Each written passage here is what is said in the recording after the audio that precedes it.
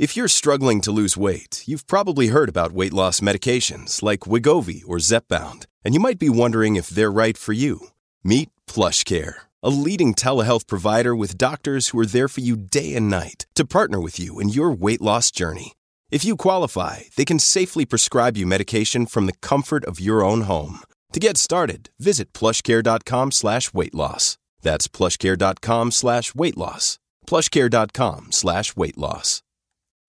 When you need mealtime inspiration, it's worth shopping Kroger, where you'll find over 30,000 mouth-watering choices that excite your inner foodie. And no matter what tasty choice you make, you'll enjoy our everyday low prices, plus extra ways to save, like digital coupons worth over $600 each week. You can also save up to $1 off per gallon at the pump with fuel points. More savings and more inspiring flavors make shopping Kroger worth it every time. Kroger, fresh for everyone. Fuel restrictions apply. Welcome to the New Books Network. Hello, everybody, and welcome back to New Books in Animal Studies, a podcast channel on the New Books Network. I'm Callie Smith, a host of the channel. Today, we'll be talking with Anita Guerini about her book, Experimenting with Humans and Animals, From Aristotle to CRISPR. As a warning, this conversation will include discussion of human and animal suffering. In this book, Guerini traces the long history of human and animal experimentation in the West. She states, "My purpose in writing this book is not to resolve any of these issues or to project current moral sensibilities back on historical actors, but to provide readers with the materials to understand their history and therefore understand their present. Animal and human experimentation are unlikely to disappear in the foreseeable future, but discussion of these values that dictate policies for its conduct must come from an informed public." Anita Guerini, welcome to the show. Thank you very much for having me, Callie. I really appreciate it. Of course, we're delighted. So you're actually a returning guest to the podcast. You last spoke with us in 2015 about your book, The Courtier's Anatomist, Animals and Humans in Louis XIV's Paris. But you've had a busy past few years, I'm assuming, getting this second edition together. So what have you been up to since we last spoke? Oh, well, so I retired at the end of 2018 and spent most of 2019 in Europe doing research, which was really nice. So it was kind of my retirement sabbatical. And then I came back, and in 2020, I spent January teaching an intercession course at Colby College, and came back in February, and just in time for COVID.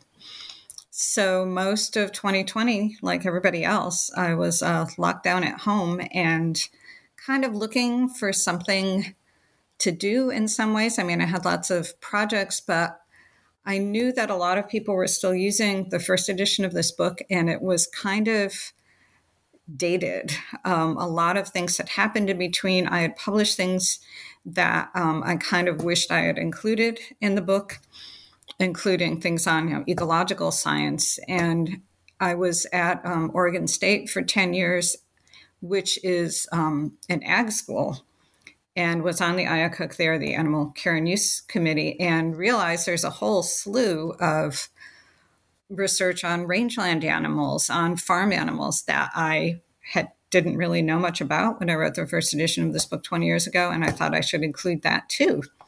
So I wrote to the editor at Johns Hopkins, who had published the first edition, a different editor because the first editor had retired, and said, "Hey, are you interested in a second edition?" And he said, "Yes, we are," very enthusiastically. So that's what I spent 2020 working on, kind of with great consciousness of COVID and of the role animals played in developing the COVID vaccine in particular, but just kind of how epidemics figured into all this. So so I finished this pretty much at the end of 2020, spent 2021 doing the revisions and getting the illustrations and all those things. And then it just came out this past August.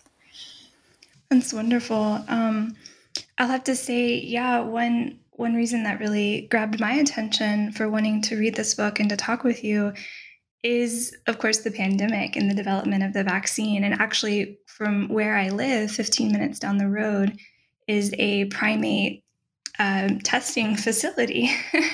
So yeah, and as someone who chose to get vaccinated and really thought the benefits were worth it, it still really weighs on me. Of course, the animal lives and the human lives that were involved as well. So so thank you for creating an updated edition. I was reading some Amazon comments, and I think there were some students saying assigned for a course, a must read. So I know there'll be many others out there who will benefit from this new edition. So returning to just the general concept of the book, why humans and animals together? Yeah, when I wrote the first edition, I thought, and this was back in the late 90s, I thought I would just do it on animals because I had been teaching a course for quite a while at UC Santa Barbara on the history of animals and science, basically. And my editor at Johns Hopkins, Bob Brugger at the time, said, no, I think you should look at both animals and humans. And I hadn't worked on human experimentation at all. So that was new for me. But I'm really glad that he suggested that because they do kind of go together. You can't really have one without the other. No, that's great. And I think, even though we call this an animal studies channel and most of the books really are looking solely at animals, the humans never out of it, because we're the ones writing it. But especially, I think it's interesting, as you say, the conversation really isn't between science and ethics, it's science and the social pressure surrounding that. Can you say more about how society has really shaped the course of experimentation? Well, I think, let me think about that a bit. So looking back historically, both animals and certain classes of humans were simply considered open territory for us to use in any way we felt fit. And that includes, enslaved people, but also at various times, children, women, handicapped people, and so forth. So I think acknowledging how those standards changed over time is important. Figuring out, but also on the other hand, figuring out what we learned from these kinds of experimenting. Sometimes really great things, sometimes things that turned out not to really be relevant. And how that's become ingrained in how we do science, that we do biological science basically based on standards that were developed, 500 years ago, that animal and human experimentation is just part of how we do it. And I'm not saying that's good or bad, but I'm saying that we should acknowledge that that's how science has been done, and that's how it's developed historically over time in the West. And returning to, who has been experimented on historically, you have a really important discussion about categories such as vile bodies and people being classified as monsters. And so this includes, people who were deemed disposable or of least value. And you identified some of those groups, like enslaved persons, women, orphans. Is there anything else you'd like to add about those distinctions and how, even if we think we have hoped to overcome them more recently, how they still sort of haunt us? Yeah, the concept of vile bodies is from a French author named Grégoire Chamaillou, who wrote a really interesting book called Vile Bodies, Les Corps Vils, about 15 years ago at least. And the idea is that you have to kind of classify someone as vile before you think you can do these kinds of things to them. So either humans or animals. He's talking mainly about humans. And when you were saying something about like you have to label something as vile in order to experiment on it, it made me think of another point you make about whenever James Jurin started using numbers. Statistics, yeah. Yeah, statistics, and how that's kind of also been built into this like depersonalization.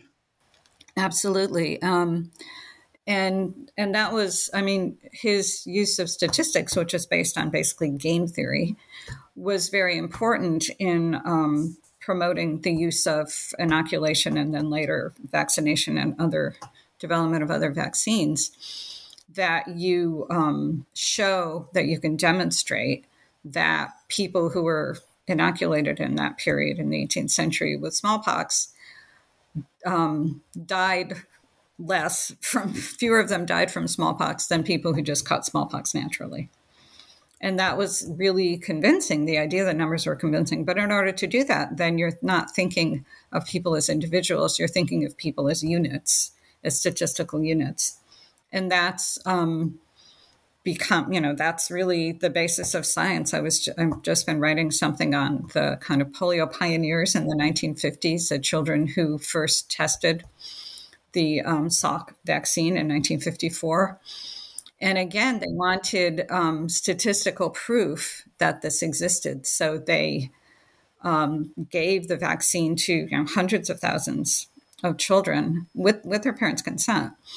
And it wasn't obviously about the individual children, except to their parents. It was about the statistical proof that this vaccine was effective. So when the numbers were crunched, and this was before there were really, big computers to do this, and it took almost a year to crunch the numbers, then it came out that the vaccine was 80 to 90% effective against polio.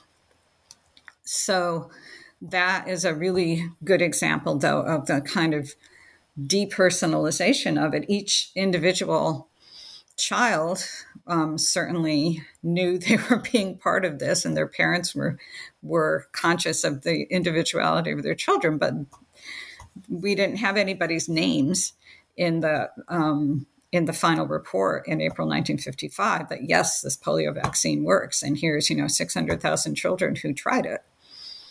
So that's just kind of how, because statistical proof has become really important in experimentation, it doesn't take account of the individual. The individual, Thank you for that. A number. Yeah, and I do want to jump back in a moment to the beginning of the book, because I would love to give listeners a sense of like we began, 2,300 years ago to the present. But since you mentioned polio and the rush and really this like the acceptance kind of on the part of parents, like, hey, we really need something. We're terrified of this. Like we want a vaccine for our families and even for ourselves. I'm wondering if you can say about, and I think you draw parallels in the book between how polio was tested and that process, and maybe even the COVID vaccine. And obviously we have access to quicker tools for measuring statistics, but am I reading that correctly? Did you sort of make a parallel between the polio epidemic and then COVID? Yeah, to some extent. I mean, in both cases, there was this huge push to develop a vaccine. In the case of polio, particularly after World War II, partly because of, the birth of baby boomers, that the post-war parents had a lot of kids, and there was a big polio epidemic in 1952. And polio was just this omnipresent fear. I mean, I kind of came in at the tail end of that. And even though there was a polio vaccine when I was, in kindergarten, first grade, parents were still really afraid of polio, and everybody knew somebody who had polio. And I think COVID certainly invoked that kind of fear, and there was this huge push to develop a vaccine globally. And in the case of polio, it was mostly in the United States that the vaccine development happened. There were some people elsewhere, but it was mostly in the United States. And in the case of COVID, though, it was a global effort because it was seen as a global disease. And vaccine development was much faster than with polio, partly because science changed. And there are, all kinds of different kinds of vaccines. I mean, the polio vaccine is basically the same as Jenner's smallpox vaccine, basically a weaker version or a killed version of the virus. And the modern COVID vaccines are not that at all. They're quite different. They're based on the DNA and RNA of the virus. So, and DNA and RNA weren't actually known in the early 50s. So it's similar in the sense of there is a lot of public pressure. There was obviously the use of a lot of animals in the case of COVID because it's more like flu. The animals that were used included ferrets and cats. Ferrets can get the flu, and ferrets turn out to be really good models for human respiratory viruses. That fascinated me. Yeah, when I read that, I was like, wow, ferrets. Yeah, ferrets. I mean, who knew? And the human testing was not on children because polio is considered to be a childhood disease, although it wasn't entirely. But in COVID, the case of COVID, they were human volunteers, adult volunteers, who tested various vaccines in 2020 and 2021. It's funny, I don't know if you get this feeling, but kind of 2020 and 2021 are these kind of black holes. So they are, yeah. The technology gets kind of screwed up, but I mean, the vaccines first can't come out toward the end of 2021. So, yeah, well, not in spring of 2021. So that entire time, from beginning in about March, April 2020, so very soon after the COVID was declared a pandemic, vaccine development began. And it was, and because it was on multiple sites, there were lots of animals that were used to develop the COVID vaccine, lots of different animals. And human testing starts to take place toward the beginning of 2021 on adult volunteers. And I know you don't address this specifically in the book in terms of like, you mentioned the types of animals that are used for COVID, but when you said cats, I was thinking about this wider discussion throughout the book of domestic animals. And I think, was it like the 17th or maybe earlier 18th, 19th century, there was this belief that they could feel pain more because they were domesticated versus their wild counterparts. And dogs especially are just like this recurring animal throughout the text of kind of like, we don't really feel comfortable experimenting on these animals that live with us and share our space. So it's interesting, just going back to the COVID point, that's not talked about. Like, we know it's on animals, but like, where are these cats coming from? Like, are they breeding them for this purpose? Do they have genetically modified cats the way they do rats and mice? That's a good question. I'm not sure there are genetically modified cats, but I could be totally wrong about that.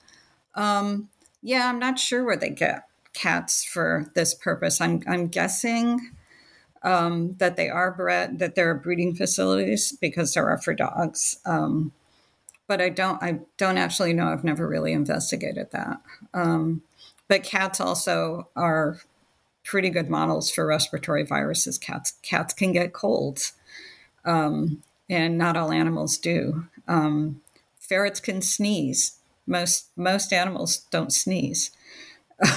That's fascinating. So it's all these considerations. So, I mean, in that case, rats are good in some ways, but rats don't sneeze, and rats don't have certain characteristics that humans have, in terms of spreading the virus, or in terms of respiratory viruses in general. Rats are not always very good models for that. Since we've just mentioned rats, and where do you get these things? This is like it's a long question forever, right? Like sourcing your research subject. And maybe this can be a chance where we hop back and give listeners a sense. to the longer history. So yes, there was, whenever the text begins, it's 2,300 years ago, and you say it's this kind of window of time where the taboo of working with dead bodies or experimentation, it was less so. And so they can kind of, scientists, Aristotle researchers could kind of, or what we would call now researchers, would go in and started experimenting. I think it might be helpful, because it was for me as a reader, this distinction between demonstration, experimentation, and vivisection, because you provide really good glimpses of those things. Demonstration, that would be showing something without like changing it. So you could demonstrate, say, the circulation of the blood even just by showing that it exists, by not causing any changes. Experimentation is to kind of test that, to challenge it. So you would, when Harvey is trying to prove the circulation of blood, he does experiments to prove that the blood circulates. So he goes in and he ties off vessels. He pokes, a probe into a vein to show where the valves are, which is more of a demonstration in that case, because he's not causing anything to change. Whereas if you tie off a vessel, you're causing a change. And then you witness how that change shows you something else. This is a really awkward discussion. Vivisection was a very specific term that referred to surgical intervention. So most of what Harvey did, for example, was vivisection, because he would surgically intervene in an animal. He would cut an animal open to demonstrate the circulation of blood. But a lot of experiments on animals didn't involve any kind of surgical intervention. So all the stuff that Pasteur did, for example, to develop the rabies vaccine, he's injecting animals with the disease particles. So strictly speaking, that's not vivisection, because he's not surgically intervening. But vivisection has come to be a kind of blanket term for any kind of experimentation on animals or on humans. But the literal meaning of it is to cut into an animal, to cut into something that is alive. Thank you. I know that was a really technical discussion, but thank you. I found that really useful. Because I thought vivisection was just experiments on live animals. Mm-hmm. And so I thought your discussion really helped provide more background and context for me in that regard. You mentioned Harvey, so that's William Harvey from the 17th century, right? Mm-hmm. Was he the one who he dissected his father? Who was the one who did that? Okay. Yes. His father was dead. Yes, okay, yeah, this is... He did, yes. He did the autopsy on his father. And yeah. Are there writings of him reflecting on that experiment? No, I don't think so. And that wasn't really an experiment. It was just an autopsy. It was a demonstration. So I don't think he does any experiments on his father's body. I'm sorry. Yeah, I misspoke. Yeah, but it was so interesting that was before an audience. Yes. And I think part of that was because there weren't that many subjects for autopsy at that time. Most people didn't want their bodies to be dissected after death, and particularly if you had the means to do so, you would, you could ensure that didn't happen. So the people who were dissected after death, there is no human vivisection at this point, tended to be poor people or criminals. So sometimes autopsies were done for forensic purposes to determine the cause of death or something like that. And, oops, sorry, there's a helicopter going by. No worries. Wow, that's loud. So then you would have kind of more, middle class or upper class subjects for autopsies, but not for kind of the dissection to just, show what the body looks like. So when Harvey's father died, he decided to dissect him. And he did it, I believe, in front of the College of Physicians, where he did anatomy lectures. And I'm sure people at the time thought this was kind of callous, but Harvey is such an interesting character because in many ways, in print he comes across as this kind of reasonable, modest kind of guy, but then it's like, wow, he's doing all this stuff. Mm-hmm. So yeah. And I think in the book you write how Descartes gets more of the bad rap for being definitely this, but really Harvey, you're saying, Harvey's what he's doing it. Yeah, Descartes is not doing it. He's just saying animal machine, but Harvey's maybe treating animals like machines or things to look at. Speaking of test subjects, I really want to jump to the 3 enslaved women in Alabama, and I'm really curious about for any person who was deemed lesser than a vile body, or like you're saying, prisoners may have volunteered for their freedom, not volunteered, but they may have agreed to experimentations for the chance of freedom. And then in the case of these 3 women who went through 30 gynecological operations, in terms of notes for groups who were abused, how were there individual stories available? Or how did you go about learning about the person? Oh, well, the guy who did the gynecological experiments, Marion Sims, he published about these things. Other researchers have kind of done the work to find out who the women were and find out their names, and so forth, because he certainly didn't publish that. But he was upheld for a long time as a pioneering surgeon who found out, all these things about female anatomy and so forth, and a pioneer of gynecological surgery, which he was, but he did some pretty horrendous things to women, without anesthesia. And the reason he could do it is because they were enslaved women. He couldn't do that on his fellow whites in the South, but he could do it to women who were enslaved. And that's, now we look at that and it's like, that is horrible. And it was horrible. So, but on the other hand, he was upheld, as I said, as a founder of gynecological surgery.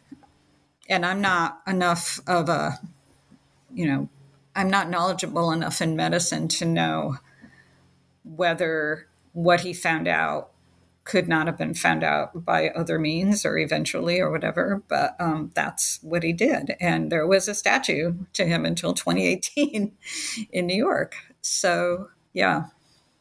Were the names of the women that he experimented on, Lucy, Anarcha, and Betsy, and I'm assuming there were probably others as well, were those included in the primary source material that you may have looked at in his notes? No, I didn't look at his notes, but I used secondary material, and they gave the names. There are researchers who have found out a lot more about this by looking at his manuscripts and I think contemporary accounts.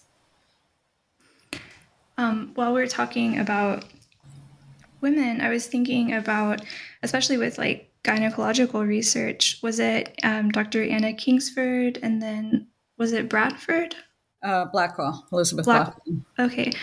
So they, if I remember correctly, they were kind of the first ones to be like, hey, wasn't there some observation that they made about men testing on women's bodies?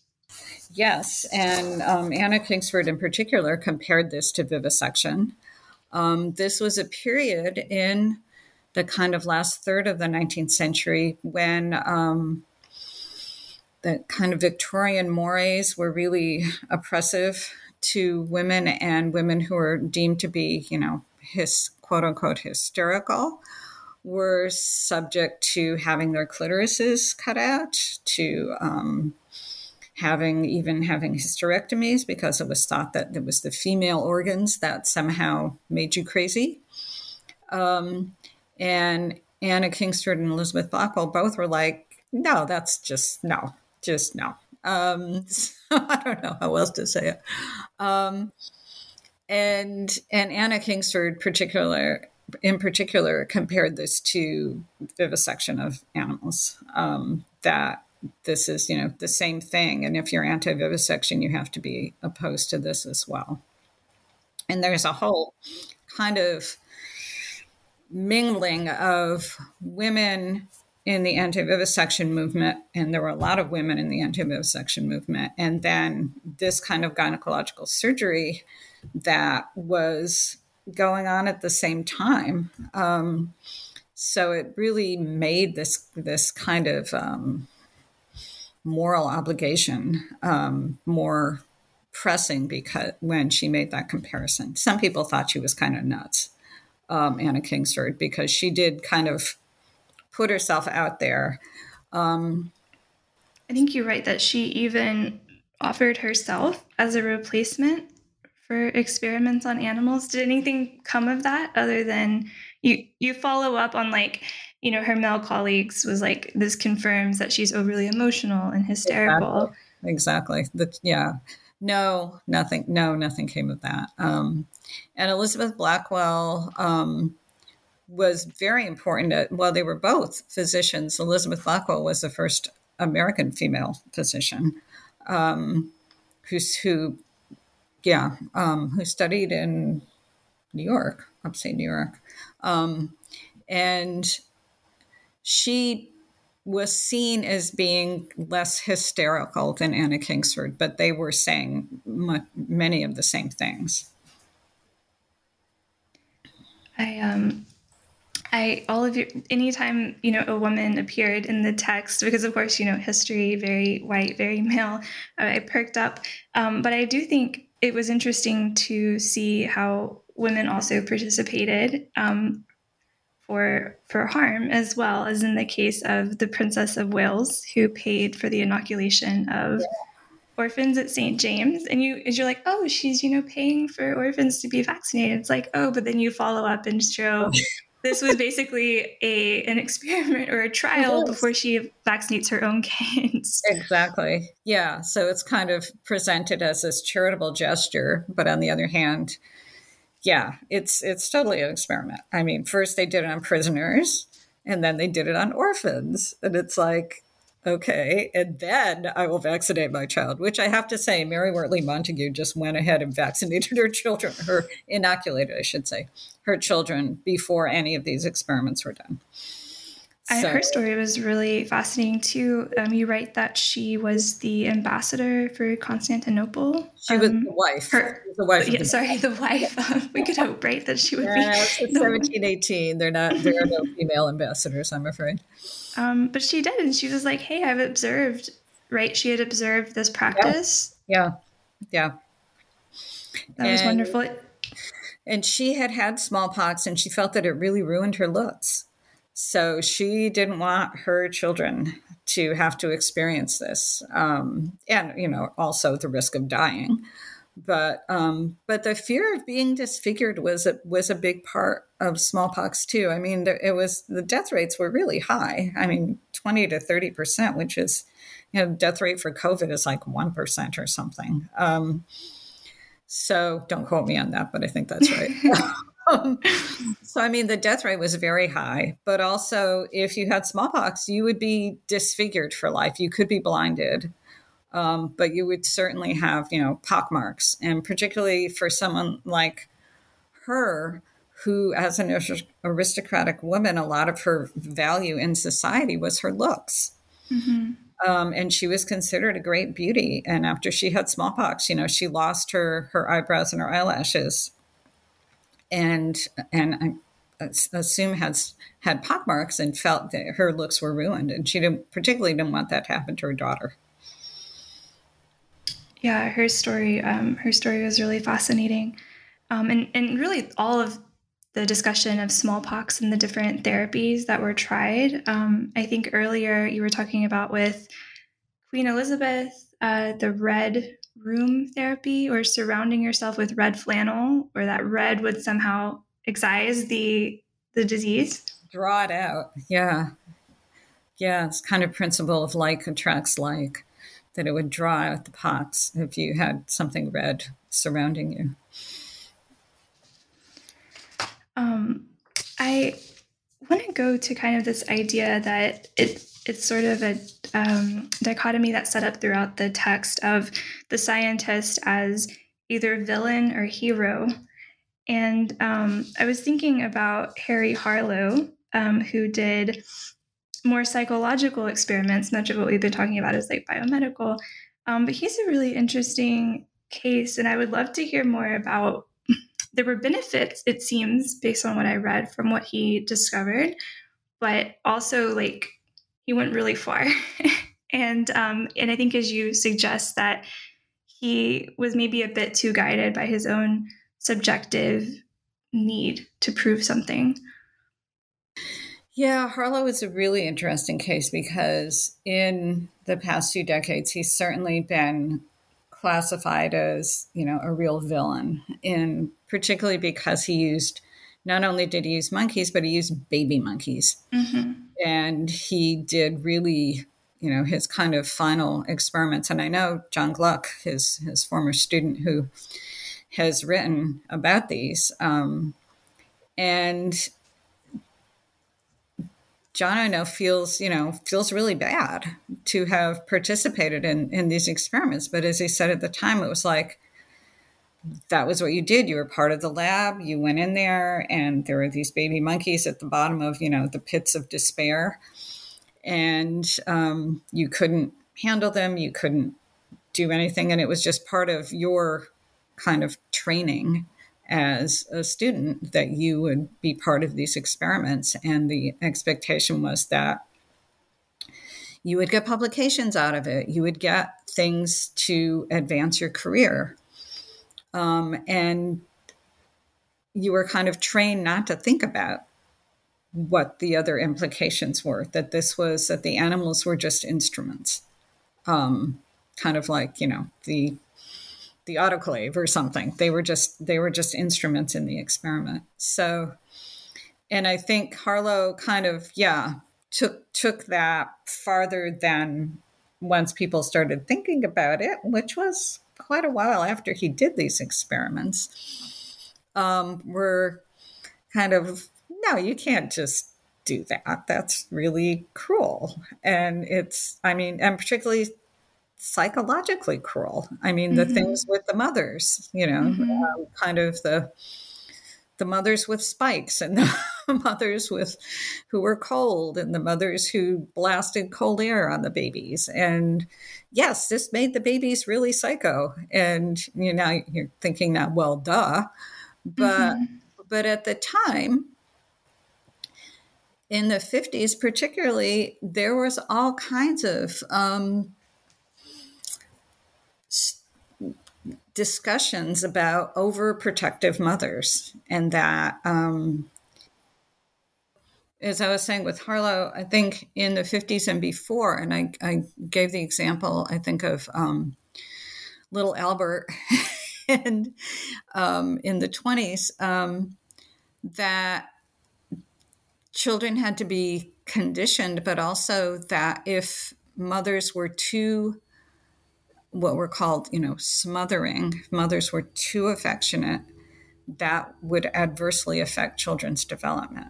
That you had to let babies cry. And Dr. Spock famously said that you couldn't,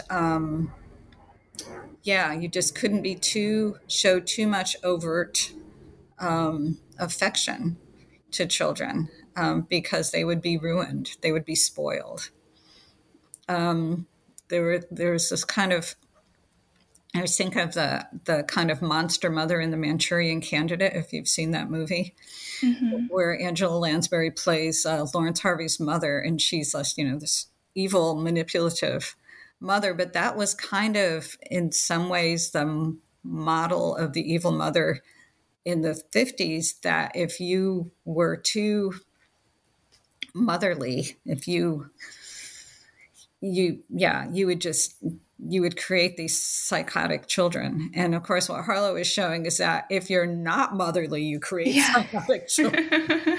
So that was kind of a good thing, that yes, children really do need affection.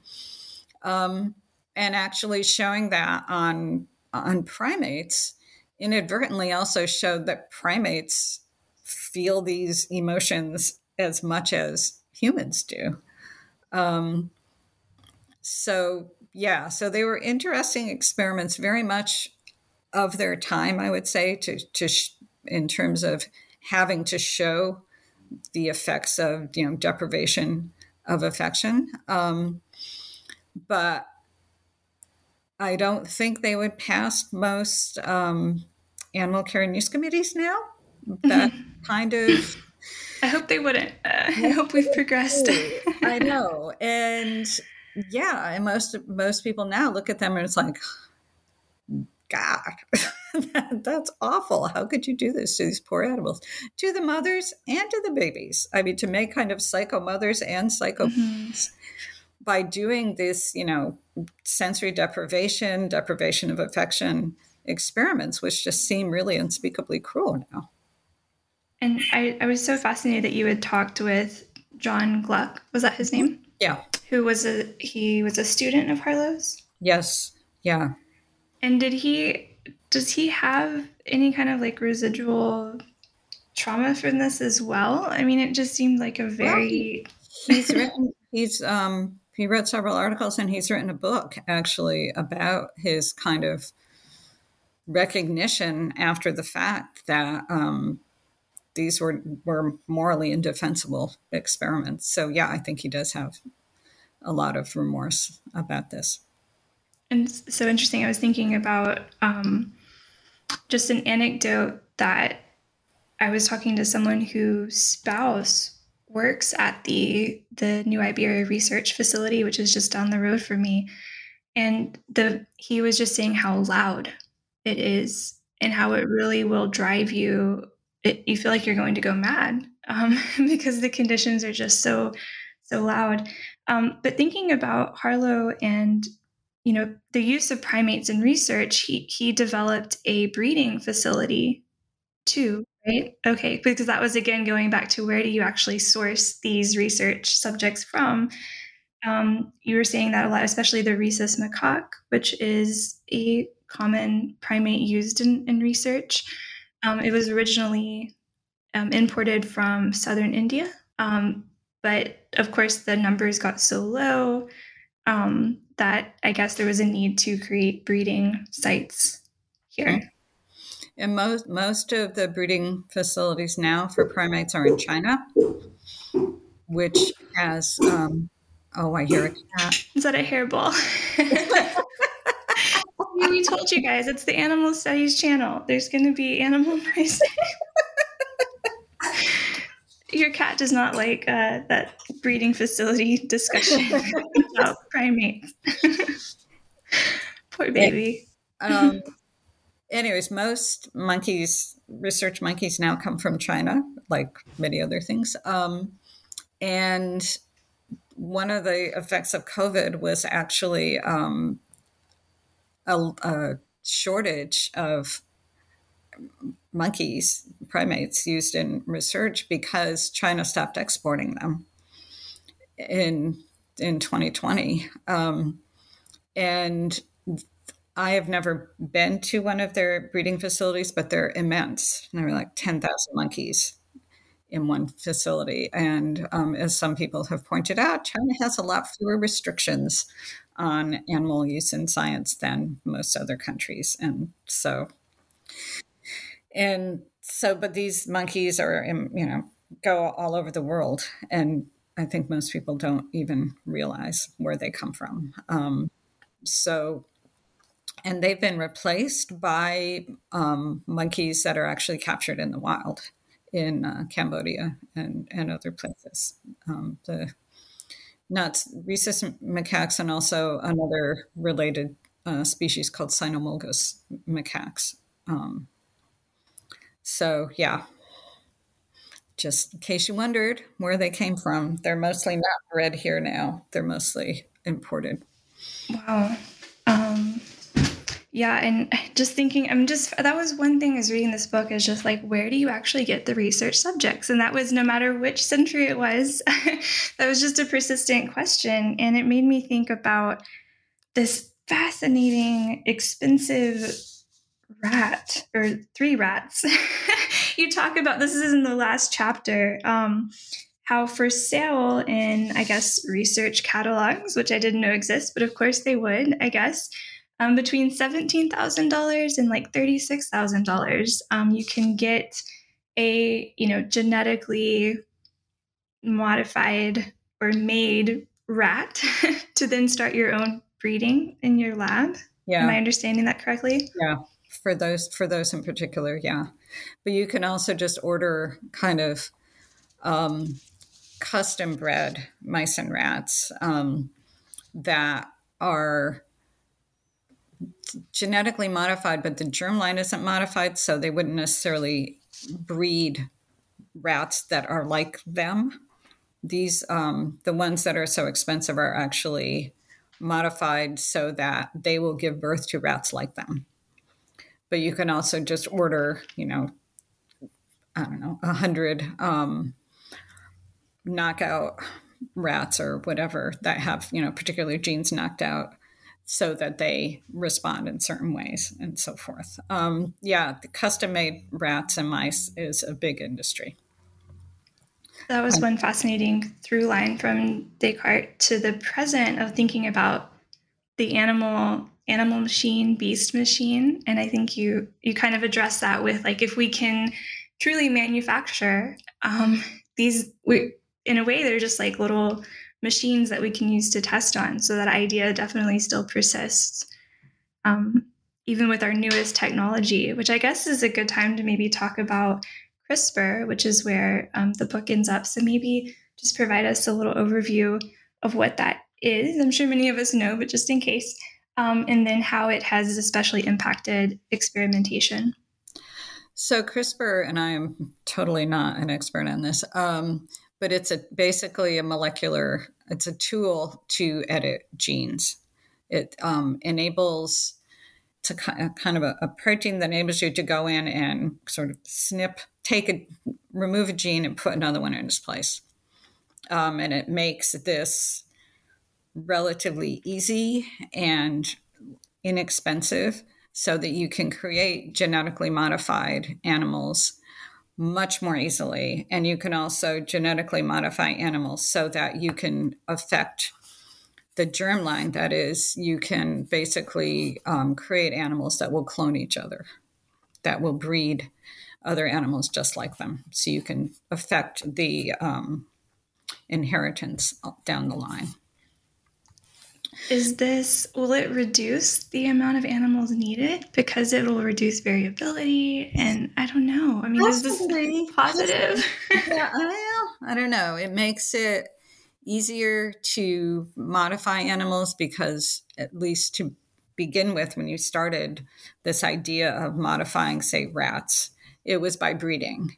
And so you would have to go through several generations. You would pick a variation that was useful, and then you would breed animals to express that variation. But it would take time. It would take several generations. And actually, some of the purpose-bred rats early in the 20th century, a couple of women were really responsible for that.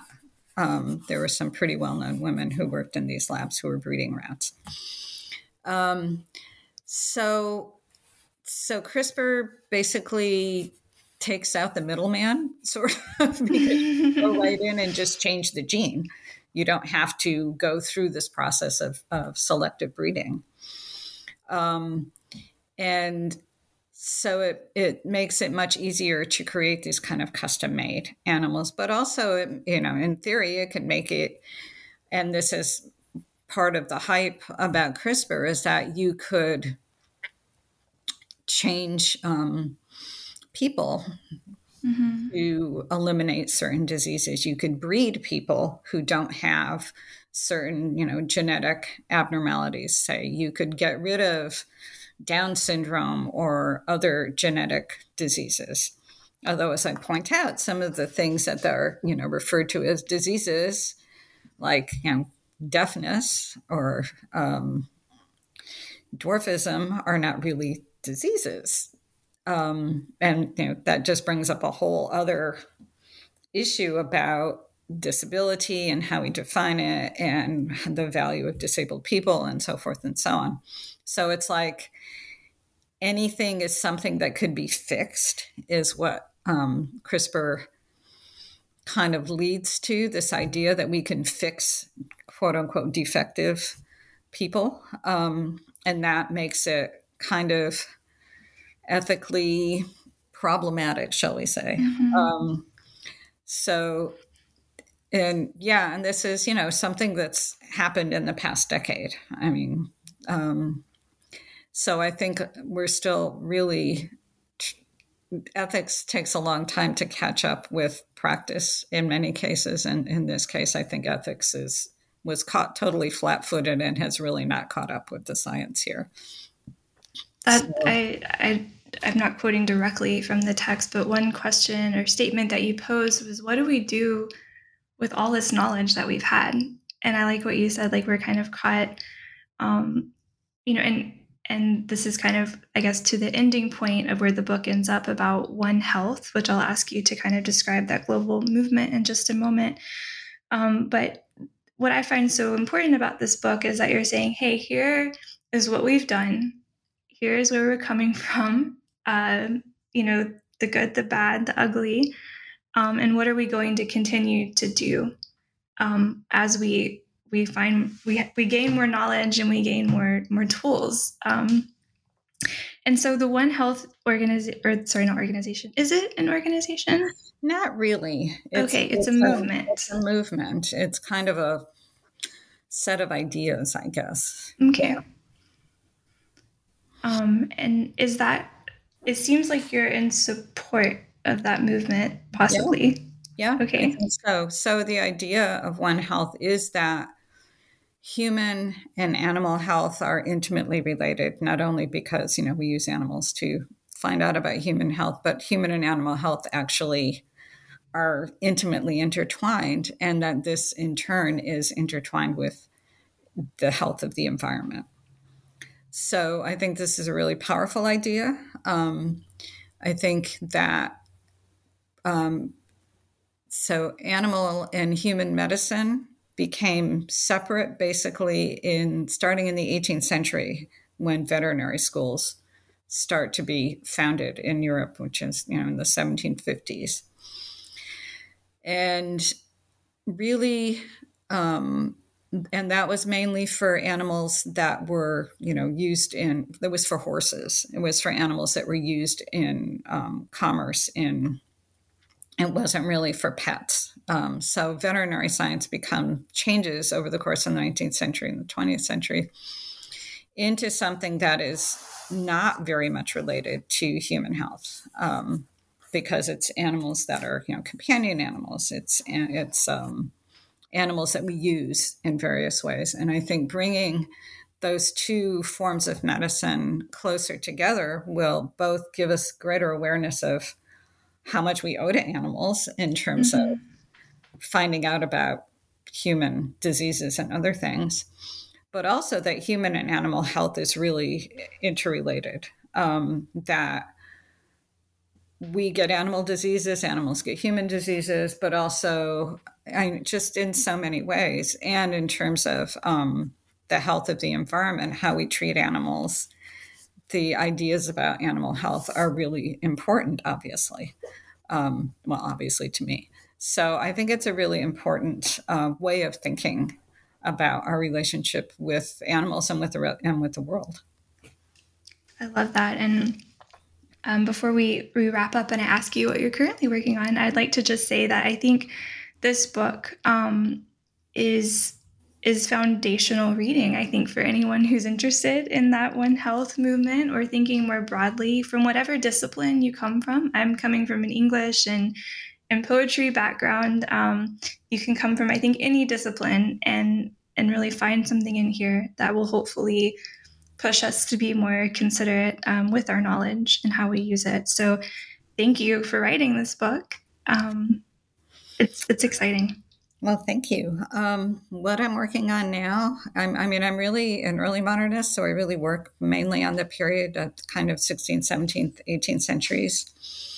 And I'm working on a couple of things. I'm thinking about doing a biography of William Harvey, actually, for a series called Renaissance Lives. I haven't sent in my proposal yet, so it may not be accepted, but that's what I'm If you say it, it might. That's good. You put it out there, so start doing it.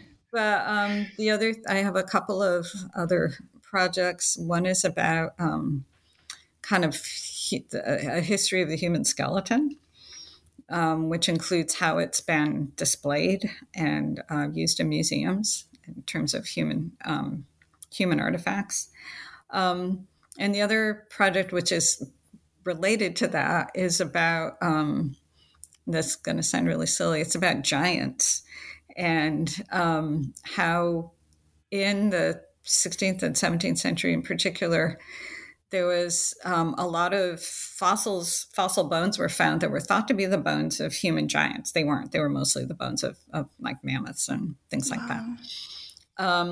But it fit into this whole kind of mythology that had been built up since the Middle Ages about that we all used to be giants, basically. That after the flood, Noah was a giant, and he gave birth to generations of giants, but gradually we got smaller.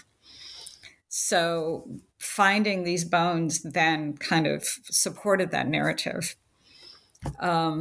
And do we become smaller because of like moral failure? Well, that's not clear, but and it kind of gets very tangled up because then you start thinking about chronology. It's like, well, how long would it take for someone who is 30 feet tall to get 6 feet tall? How many generations? It gets very tangled up.